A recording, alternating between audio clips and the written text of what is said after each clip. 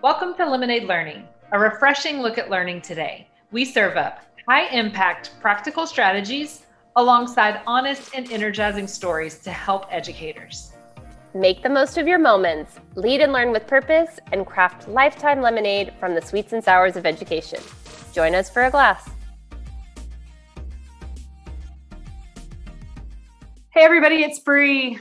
And Lainey, welcome. We've got another twofer. We've got Erin Murphy and Ross Cooper. And I'm going to toss to you, Ross, to go ahead and introduce yourself first. Yep. So as you said, my name is Ross Cooper. Currently, I'm an assistant principal in elementary school in Westchester, New York. Before that, I've been a fourth grade teacher. I've been a elementary school principal, K through 12 curriculum supervisor. That's kind of boring. I started with all these titles, but it's terrible. So from an educational standpoint, yes, that's where I am. I guess I probably should have started with my why. My big why for doing all this, I think, is like this whole idea that, be the person or be the educator you needed when you were younger. And I absolutely love working with students. And, this whole idea of student empowerment, student voice and choice, student-centered learning, and just, meeting students where they are rather than students meeting us where they are. And that's really my why for becoming an educator, and for my why for why I do what I do every day. I love it. Erin, tell us a little bit about yourself.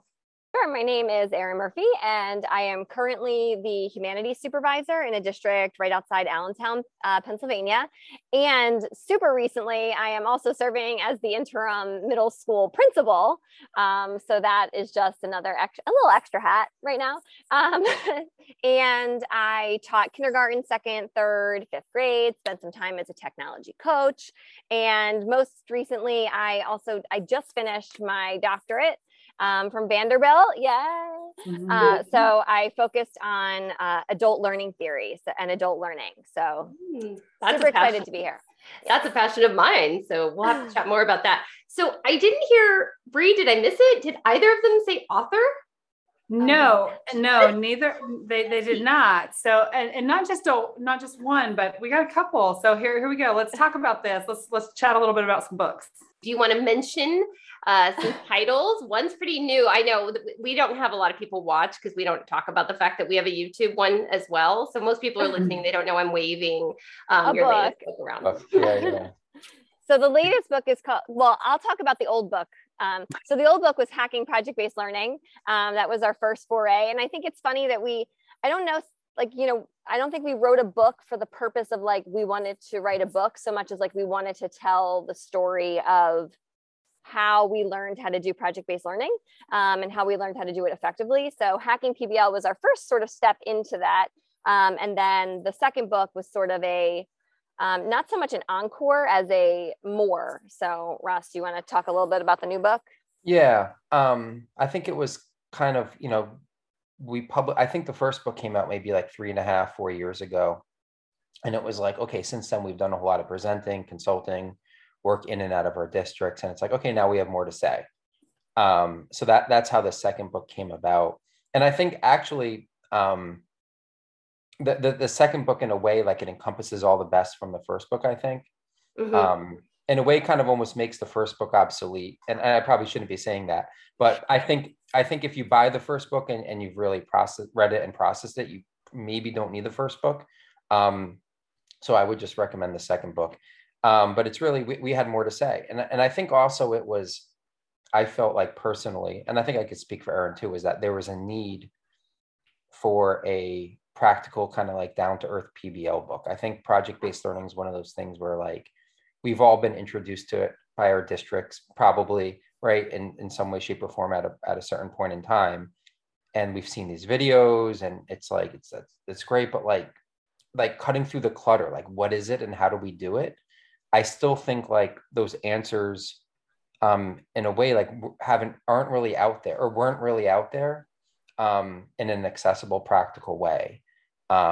Yes, you could probably find them with Genius Hour, design thinking, things that are a little bit more straightforward, where the process and the steps are a little bit more straightforward. But when it came to PBL, I think there was still some demystifying that needed to be done, right? And some lingering questions that were out there. And that's really what we tried to encompass in that book. So not only is it something that's near and dear to our hearts, but we thought there was a need for this. There was a need for this all-encompassing book that answered those questions in a practical way. Yeah. Well, and I'm a huge fan of the book. And as someone who has done professional learning for my peers about project-based learning, and it's always, unfortunately, it hasn't usually been the way that I would like it to be, where it's an ongoing job embedded support thing. It's usually like a district or a school's like, we want to do project-based learning. Lainey, can you come in and do 6 hours? And I'm like, yes. Good luck. What's the plan for when I leave? And so I would actually feel very good saying, get Ross and Erin's book, because this is going to really help you move that forward. And one of the things I love that you say in the book, and I actually think it's from your first book, is that project-based learning is like a series of best practices joined together. And I think let's leave that as a teaser, and we'll get to your sweet and sour. Bree's laughing because I'm like so checking boxes. She knows how linear I am. And if we like go out of order and we don't do sweet and sour, I will possibly have a seizure and stroke out. It's going to be hard for me. So, so I'm going to toss to Erin for your sweet and sour, and then we'll get back to talking about project-based learning. Okay. So something sweet. So like something good happening. Well, my girls and I got to go kayaking this morning on one of my favorite lakes nearby. So that's probably that's the first sweet that came to mind. That's pretty sweet. Yeah. And I guess my sour is this terrible TikTok thing going around with our middle and high schoolers where kids are like trashing bathrooms and stealing stuff. It's horrible magic. So that's my sour. I just read about that this morning. I feel like an old person who doesn't know what's going on in the world. I know like Ross's eyes. We had sinks torn off of walls. It was something out of a movie. I can't even. So that's my sour. That's pretty sour. It is pretty sour. Ross, what about Ross? Yeah, my sweet is, I mean, I'll keep it education related, is I could say I'm tremendously proud of where we are as a school, where I am now at Roaring Brook School in Chappaquiddick West Central School District. The last 2 years, I was talking to one of my coworkers this morning. The last 2 years have been the hardest 2 years of my career, for various reasons, moving to a new district, the pandemic and all that. And yes, we're still in the middle of a pandemic, but where we are as a building and the way that the teachers that I serve and coworkers have persevered has been probably the most inspiring thing that I've seen in, I think, about 12 years. I've been in education about 12 years. In the 12 years I've been in education, and it feels like we could finally kind of breathe again. At least I could speak for myself. Like we could finally kind of breathe again. Yes, we're still going through things, but it's like, okay, like we could take a deep breath. And there's a little bit more time now, like during the day, there's time to have good conversations. There's, I think, going to be a good amount of time this year to focus on curriculum and instruction and actually centering the students, which is why we got into this in the first place. So that's really my sweet. My sour, that's interesting. I don't know. I'm not entirely sure. I mean, it's hard when you're here with us to think about anything that's not amazing. Everything. No, I mean, everything's good. I mean, I don't know. I don't really have like a sour. I don't know. I don't really have like a sour right now. I think if anything, like building off of the sweet is like, the amount of work that needs to be done. There's like, no matter where you are, like everybody's learning and everybody's growth and everybody's school and district is in a different place. And I think the amount of work that we have in front of us could be a little bit daunting.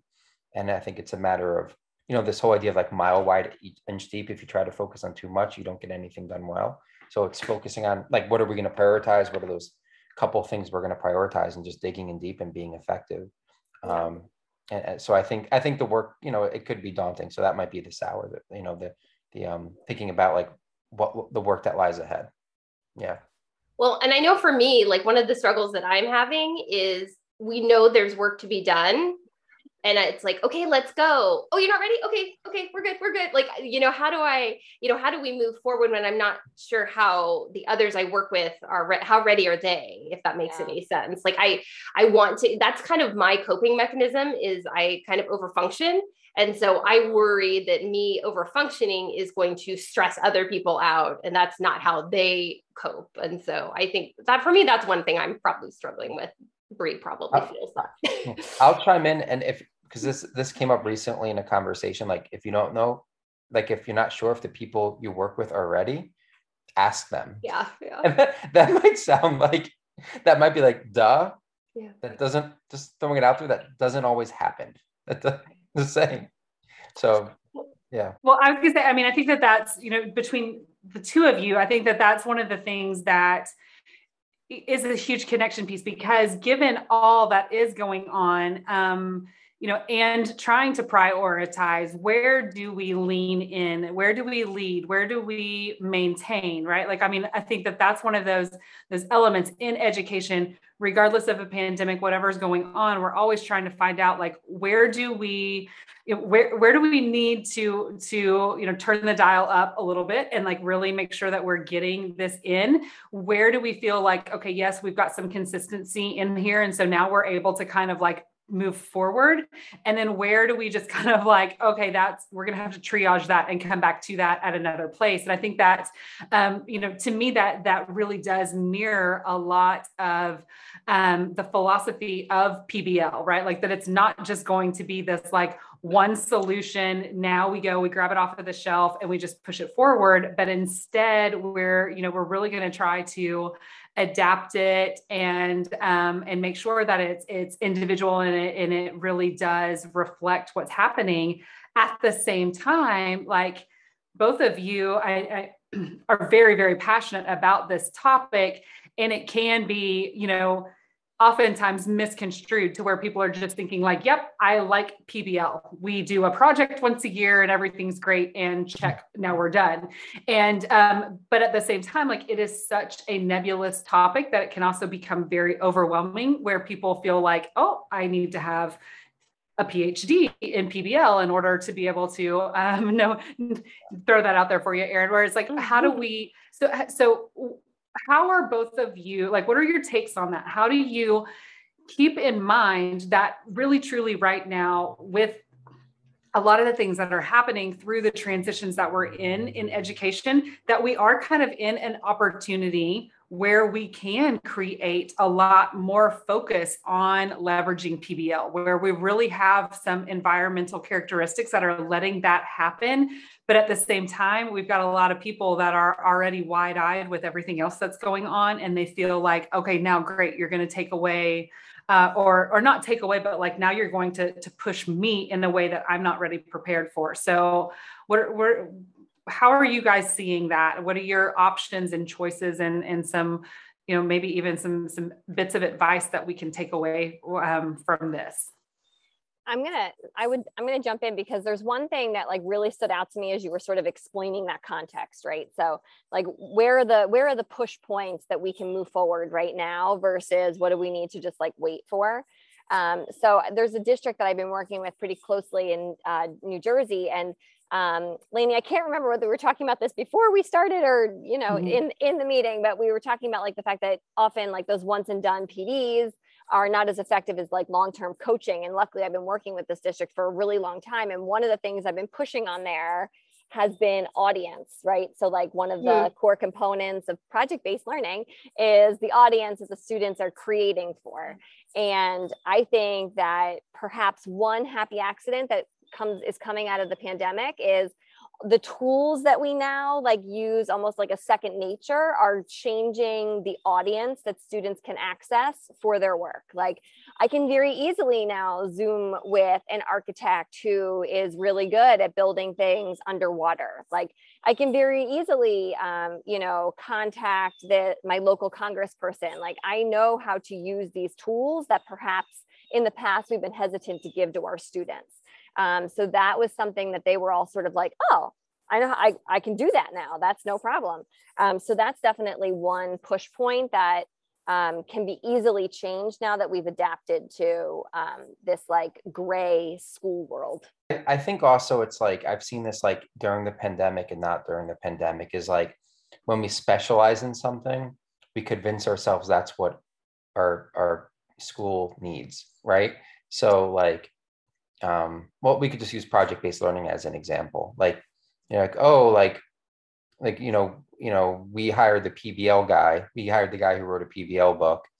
That must mean we're all going to have to do PBL, or like standards-based grading, right? Like, you come into a district as a new administrator And it's like, I know what the solution is. Like, this is what we need to do. And I think it's focusing on like,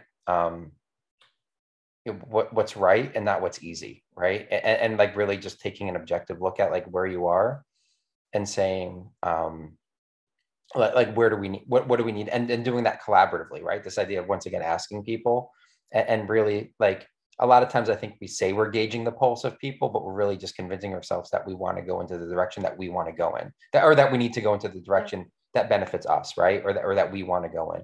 And I think it's easy to do that. And that's one of the reasons why like this whole like narrative, like, oh, like because of the pandemic, now schools are ripe for change. We don't want to go back to what, happened before. Or what was taking place before. And I think to an extent that is true, but I think to an extent that narrative is that who's spreading that, right? Like, is it being spread by the teachers who are in the classroom each and every day? Is it being spread by a community and our students? Or is it being spread by so-called like change agents who want to implement something that benefits them? So just throwing that out there. So I think it's a matter of like looking objectively at where we are and collaboratively kind of deciding what we should prioritize and where we need to go. I will say in the district that I'm in now, we have been, that being said, we are doing project-based learning, right? But I will say the way I tackled it was I've been where I am for 2 years now, and always like relationships first, right? Always relationships first. Granted, we could always get better in that area, but I do honestly think that's something I prioritize. And then when the new book came out, I think it was like last April or May, I wanted my teachers to get it. I wanted the teachers I have that I serve to have it. Yeah. But I didn't charge them or anything like that. I didn't say like Venmo me. I know Erin did that. I didn't do it. No, I'm kidding. But I didn't. But I didn't want to do it. You want to do it in a way like, if this is like I really value the people that I work with, and I really value this work. So therefore, I wanted the people I serve to have this work, if that makes sense. So how do you do that in a way that's not kind of like, how do you do that in the right way? And I asked a couple of our teachers, and they said, just throw the books into the faculty room, and then shoot out an email and say, if you want one, grab a copy. And it was neat. Like they were gone, and then like I had to put more in there, and some of them wanted me to autograph, and it meant a lot. And then organically, some of them said, are we going to do anything with this? I'm like, you want to do something with this? We can. So over the summer, we put together what we call in my district like a learning team, which is 15 hours of professional learning. So it's like a full day over the summer, and then 6 hours during the school year, spread out across 4 1.5-hour sessions, for a total of 15 hours. So we did a learning team, and I want to say, so we put it out across the district, but I will say, I think about like 15 teachers from the school I'm at joined, which is like awesome, so it's like more organic rather than saying you have to do this. So that's like one way to tackle it. Once again, like not really, more of a pull than a push, I think. And also relationships first. If this was my first year in the school, or my second year, I'd probably handle it in a little bit of a different way. Or the teachers would have probably been like, who the heck is this guy pushing his book on us, right? So I think that illustrates the importance of relationships and sometimes pulling rather than pushing. Well, and you're so naturally doing choice, right? That's in your DNA. And it would feel probably a little ironic if you're like, read my book about choice. You have no choice. Read this book. But I really do hope people read the book. Again, I know Bree is a huge fan of project-based learning too. And I think that it can feel overwhelming, but the way that you all have written the book with multiple entry points is super accessible. So I really appreciate that, because I feel like we can all have that focus. Like Erin was talking about, the authentic audience can be a focus, right? For me, questioning is usually what I lead with when I work with a group. I'll do the question formulation technique, and I'm really pushing for inquiry, because I feel like for me, that's the way that that's like the gateway to PBL, right? Like I'm just going to get them started. And then I will encourage them. Lately, I've been saying, as much as you can and is appropriate, delay direct instruction. Like if you, when you're doing your planning, can think about how you can delay direct instruction to give more options for exploration, investigation on the front side, then that that's really starting to lead down that path. And, there's lots to do with PBL. There's lots of components, but I really just love how you make it very accessible. Like, here's a best practice. If you put all of these together, you're doing project-based learning. And so, yeah, you talked about that during your the webinar that you did, Lainey. The idea of like the 5 engage, explore, explain, elaborate, evaluate. And we actually we thought about, do we mention those 5 E's in the inquiry chapter? And sometimes it's like it turns into buzzword bingo. So we left that out, but that's really what it is. Like looking at, we have this idea that gradual release and errorless learning is the way to go. And I think that it's like a paradigm shift. Like, how do we not do that? The other thing I'll say in that regard is like this idea of like PBL initiatives, I'll just be blunt. Like, I've heard in the past through my experiences that I write about PBL, speak about PBL, like that's what Erin and I do. Well, all that stuff. And then it's like, well, what is he doing in his district? Like, why is there no PBL initiative? Like, he's a fraud. And I've been called a fraud, but I love it. It's great. So it's like the New Yorker in you. I don't think most people love that, but yes. It's fine. I don't care. Throw stones at me. I don't care. So I think it's this idea that one, you have to be ready for it, right? Like relationships first. So if somebody's saying you're a fraud, maybe that person doesn't understand culture, but also maybe that person doesn't really understand project-based learning. And this idea that if you're focusing on inquiry and you're focused on flexible seating and you're focusing on effective feedback, those are all components of PBL. So it's really just, it's good practice. So this idea of having to do PBL because my district isn't, or my school isn't necessarily doing a PBL initiative, doesn't mean I'm not actively promoting PBL in my space. Does that make sense? So it's not black and white. There's plenty of building blocks, and you could be focusing on one of those building blocks. And the same for a lot of other practices too. So, well, and Lainey, I am not a fraud. I am not. Well, maybe I am. I don't know. No, you're not. You're not. Lainey, you said something else that I think was that. If I had to choose one word about, what do I wish for people approaching project-based learning? I think the word is probably approachable, because I think that for a really long time, people and organizations were working really hard to put PBL up on on a pedestal almost, and make it seem like it was only accessible to certain people that were able to do it in this particular way. Yep. And I just think I have a problem with pedestals. That's a whole other podcast maybe. But I think that being able to make it approachable and look at it as its individual components and finding your entry point and finding where you are on the continuum, I think that that's really the way to think about project-based learning. And I think, to be honest, and I really don't want this to turn into anything negative, but I feel like there was, in an effort to contrast project-oriented learning with project-based learning, there was almost some shaming, to kind of go with what you're saying about the pedestal. Well, no. If you're not doing it exactly like this, you're not doing it. Don't you dare call it that. Mm-hmm. So I just really gravitate towards how accessible it is. And, you guys talk about the gradual release of responsibility, and that happens for all learners of, as Bree would say, all ages and stages, right? So it's not just gradual release for kids, it's for adults as well. So bringing things into their practice as it's appropriate. I don't know. What do you think, Bree? Well, one of the questions that I keep coming back to in my head as you guys are talking is that I would love for you to do. So I'm going to preface it while I talk real quick so you can think, is if you could just kind of define PBL for people, for the average person, what would that be to help people? I love, Erin, that you said approachable. I do think it's one of those, and I at the time we have a session, I end up using this phrase, but I do feel like PBL ends up being one of those princess bride words, right? Where we always say this is a word that you don't think that, it's you keep saying this word, but you really don't know what this word means. And I think that is something that happens. And a lot of it is because it crosses into so many different synonyms and different things like that for us, right? We start throwing out inquiry, we start throwing we have so many different touch points for that word that I also think that in an effort to make it accessible and approachable for many people, we oftentimes convolute it instead of creating, kind of an opportunity for people to really come at it at their own, of their own accord. And so so now that I've said that enough, I think I've bought you enough time. Like, what is a distilled definition that if you only had like 15 seconds with a faculty that you would be like, this is what PBL is? What would your answer to that be? I have one. Do you want me to go first, Ross?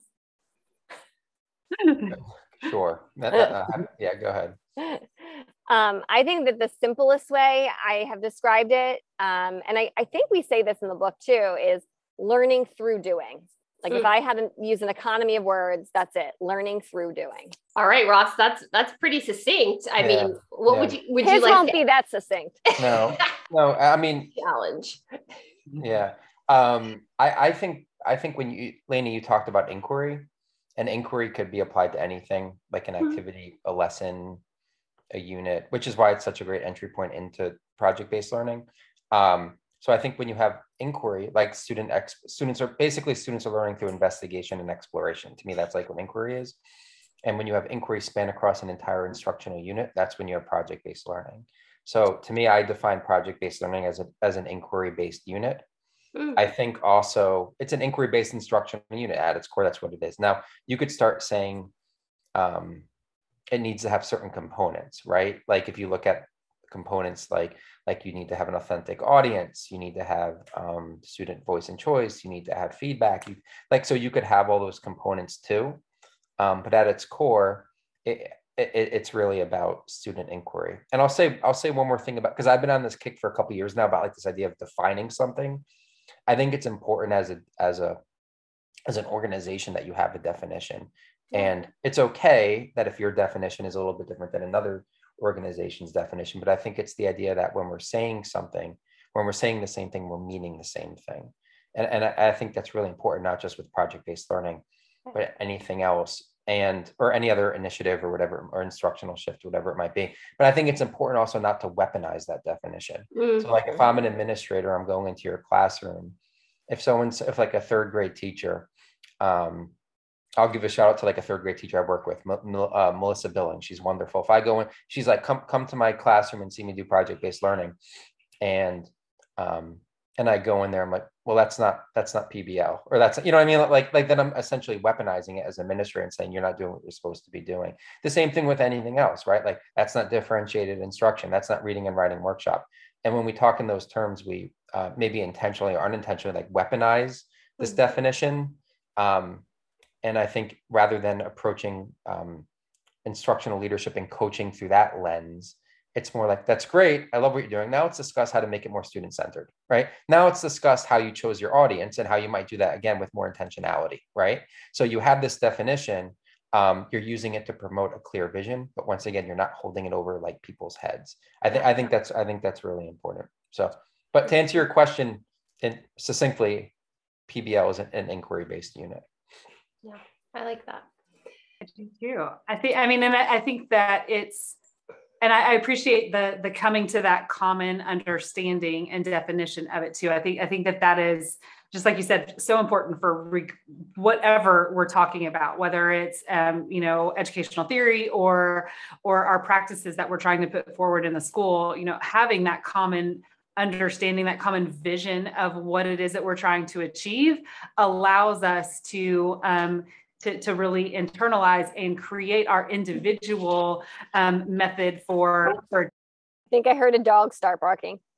Yeah, so they wanted to jump in on that as well. They thought that they really liked that. They wanted to give us some props for that. So I think that it's super important to have that. Like, I know a lot of times people push back. I worked with a superintendent who really he resisted to define things because he wanted people to feel that they could have their own interpretation on that. And I pushed back on that a little bit with you have to have a common embrace of that term. Like we all have to speak a similar language in order to then put our own spin on it, right? Like, you know, we can all say like, here's the shirt that you're going to wear, or, you know, you need to wear a shirt, but you don't have to say this is the only shirt that's available. Right. So like, I think it's giving that, you know, how the more that we can understand what the parameters are, you know, I mean, like to borrow from design thinking, right? Like the more constraints that we have, that we understand, this is where our, you know, these are the pillars and our walls that we have, then we know how to color it the way that we want it to be in order to get that across. So I think that's really great advice from that implementation standpoint of understand, come to it. Don't just make it that, you know, I have a phrase that I call bobblehead implementation, right? Like where one person's like, hey, we're going to go and do this. And they just throw it out there and everybody's like, yeah, we are. And we have no idea what we're talking about, but we're just doing it because the boss said that we were going to do it. And instead we really have to like, make sure that we're all bobbing our head in unison. Like at least we got to get something going correct in that to where we know that we're following that in those same pieces. I wrote that down. I like that bobblehead implementation. Well, and you know, I was thinking, you know, that Noster managing complex change chart, I always go straight to that. And so I hear you both talking about like, what's the first thing? Vision. When that's missing, what does that lead to? Confusion. And so when we're not defining these terms, when we're not giving that clear vision, that is going to lead to confusion. And how am I going to know if I'm successful if I don't know where you want me to be? If you give me the destination, I'll find the way there with some support. But I need some help with where do I want to be? Where do you need me to be? I think sometimes the biggest issue in that regard is like sometimes we think we're being clear, but we're not. That's true. Right. And it's so clear in my head. Yeah, exactly. Because you've been obsessing about it for the past like year. You've been reading books on it. You've been reading articles on it. You maybe went to a full day of professional development on it, but the people you serve didn't do anything. Right. So it's like all your knowledge and all your experience isn't just going to magically reach them unless the proper communication takes place. I think during a PBL session, Erin and I, we haven't shown this video in a while, but there was this like insurance company. They were showing like this video. It's like the guy comes in and he's like, what is the video? It's like you have a termite problem. Yeah, it's right? Like, there's termites, and then like he just leaves, right? And then it's like there's an issue, and it's like the equivalent of saying to teachers like, you need to do PBL. Oh, you need to differentiate. The one I hear the most is like, you need to do a better job of personalizing your learning for your students. Oh, that's super clear. Right. And that, but like we think we're being clear and we're not, right? So it's like ambitions in the absence of explicit strategies, and that leads to anxiety, right? And then even if you dig deeper, like if I was a teacher and administrator came into my room and said that, like, oh, you need to do a better job personalizing learning for your students. Okay, how? Right. Yeah. And then could that person even answer that question is another story. So I think it's just really you can never really over communicate, right? Like over communicate. Yeah. And just making sure that we're being entirely clear. I mean, So one of my like core leadership practices now, which again, as most of our core practices, as they develop, is usually because you did something wrong.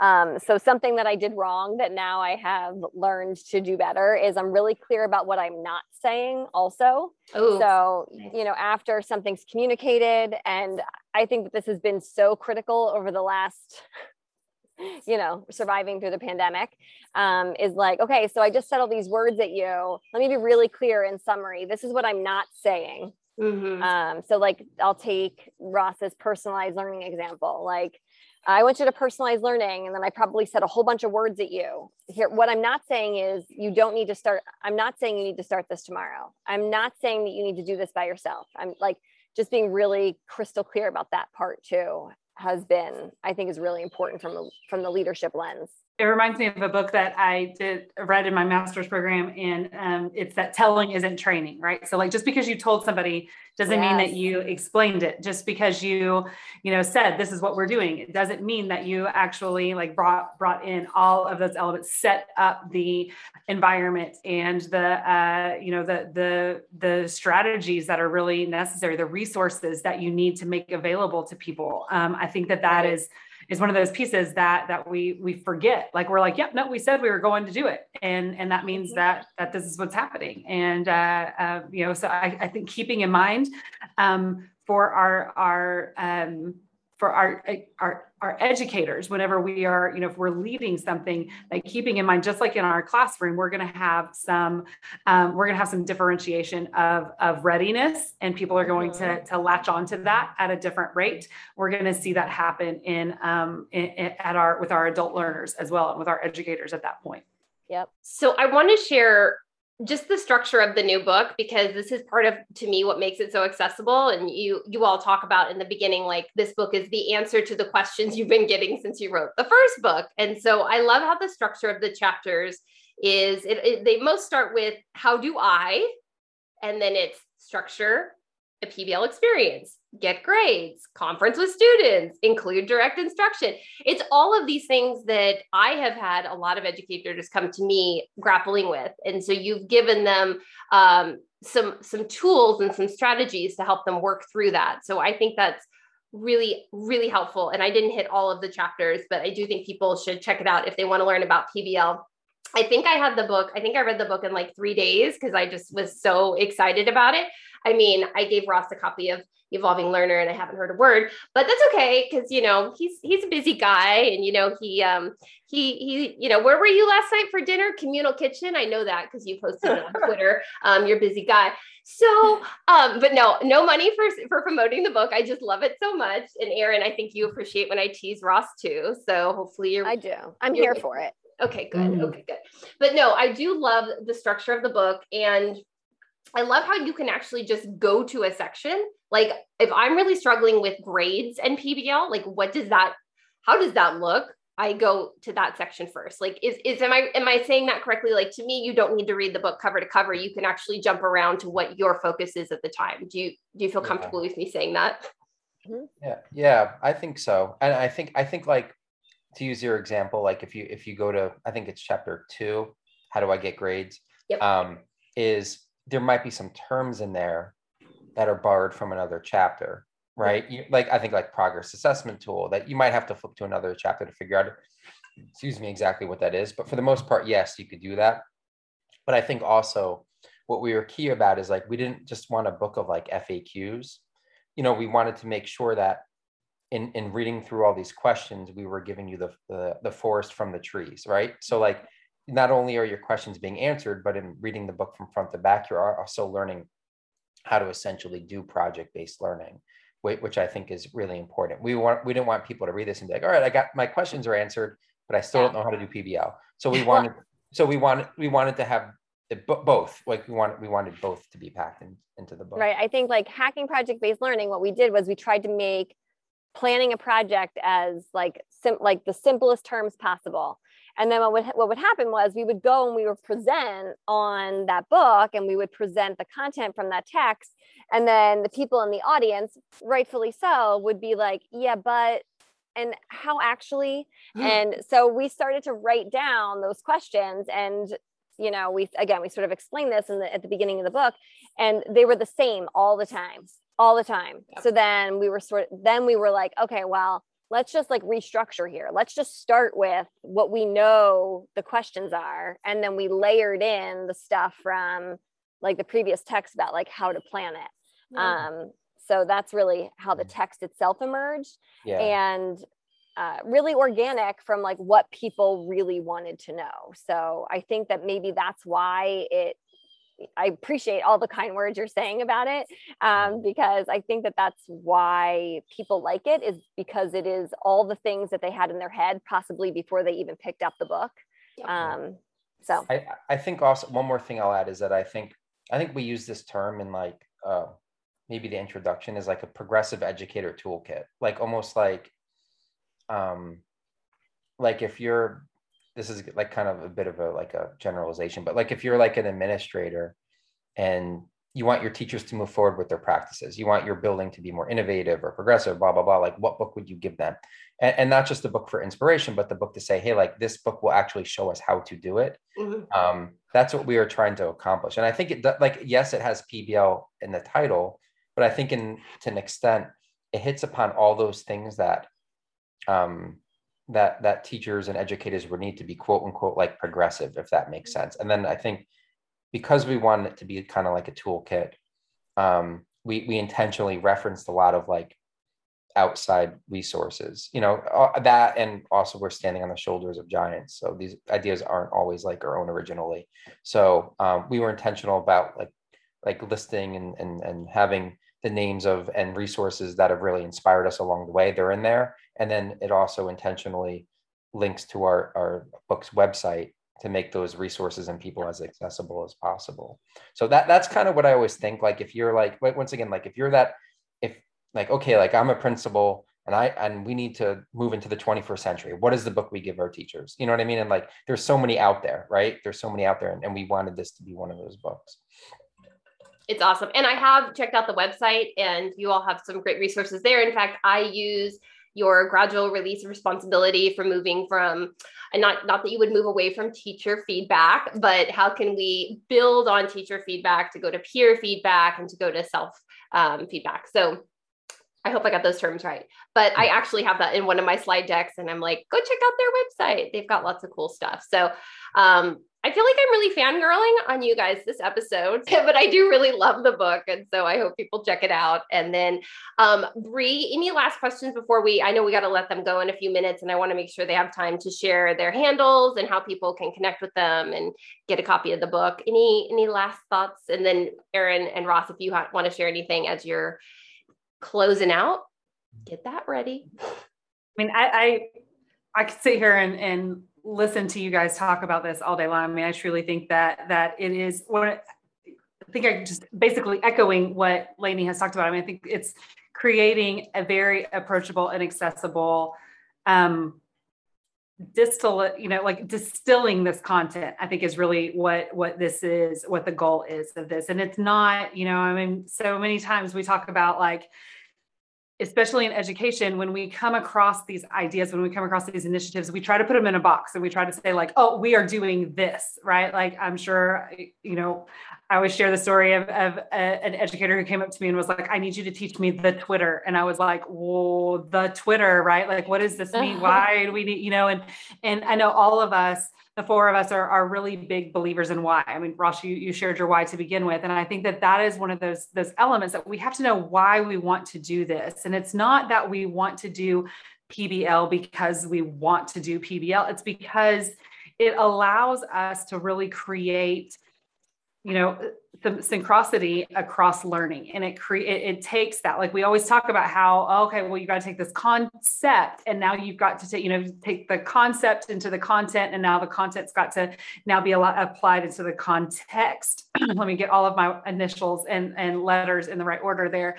But when it's moving that into that context that we often struggle with. And I think a lot of times it becomes that afterthought. We see that all the time in classes. We see it all the time in professional learning, even, right? Like that we don't ever get to that context. We just talk about concept and content. And instead, if we really, truly bring all of it together and keep it tightly create, mix it in really, really well to where it's not just like an afterthought of that like 9-week project at the very end. And now all of a sudden you're going to somehow thread in those elements together. I think instead, like if we keep in mind that we're not adding new things, what we're really trying to do with PBL is, create some of that, I think really even more like it's a more finely tuned focus. It allows you to create focus around context instead of siloing things out based off of content. And, like one of my favorite parts in the book is when you talk about initiative fatigue and how we're just constantly adding. And while many people may hear like, oh, great, now here come the PBL people that are going to come in here and try to teach us something new, it actually almost becomes like a sieve or, a colander, like to where now all of a sudden we can kind of like strain a lot of this stuff out through there. Like we can use PBL to be like that vehicle that we can push a lot of this stuff through and really cross a lot of those initiatives out by allowing them to be implemented through this form. So I just like, those are the big things that I've gotten out of this. And I really appreciate how you guys have the transition that you've had along the way, right? Like from that first book of like, okay, here we go. Here's our fifth, like, here's how we're going to do this. This is our experience with it. And this is what we did. And now just, again, I keep going back to Ross's why of like, you want to create the school that you wish you had when you were growing up. Like now you wrote the book you wish you had when you started doing PBL. Like, I think that's what you guys kind of did. And I think that's such a gift to all of us as educators. So thank you for that gift and for being with us here. So there you go. Awesome. All right. So I guess we'll do ladies first on this one, if that's not an antiquated notion. And Erin, just any final thoughts, and then make sure to share your handles and how people can get in touch with you.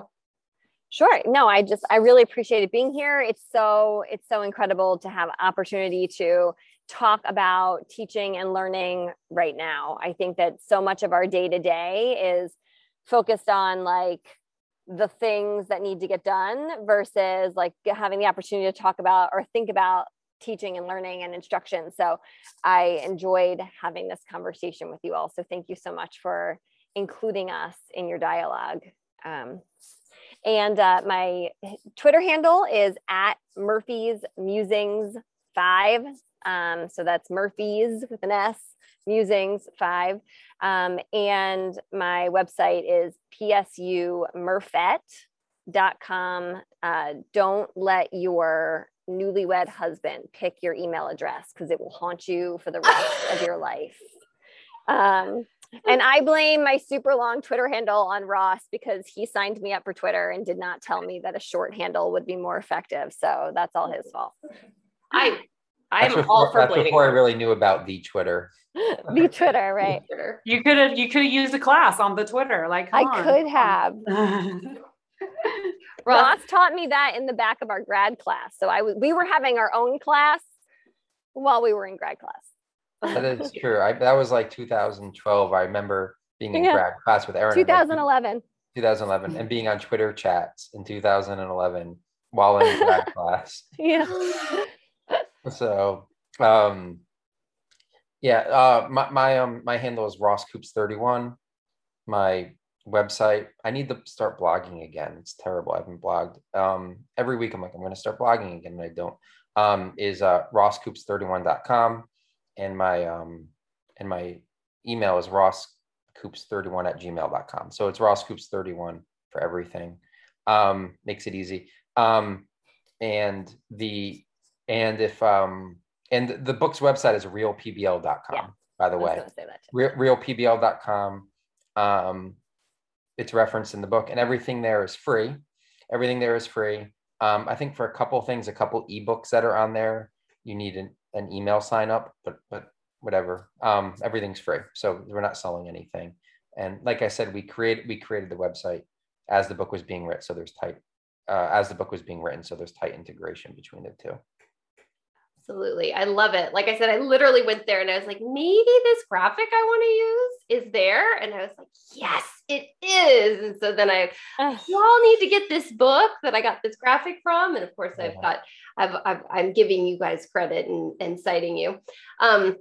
This has been such a fun conversation. It's just been, as I've said several times, I really enjoyed the book. So to be able to have this chat with all of you has been super fun. People, make sure to check out the book, go look up the website and follow Ross and Erin. They're amazing. And we're super grateful to have you here. So thanks for listening, everyone. Thank you. See you next time. Thank you. If you enjoyed this batch of Lemonade Learning, please check out our website, lemonadelearning.us, for more resources. Be sure to subscribe today so you don't miss out on future lessons, laughter, or lemonade. And if you're feeling really generous, please go to Apple Podcasts to submit a review so other educators know the value. One last thing, Learning and Lemonade are best together. So please connect with us on social media using the hashtag Lemonade Learning to share your story. Plus, we're always looking to give away stickers and swag.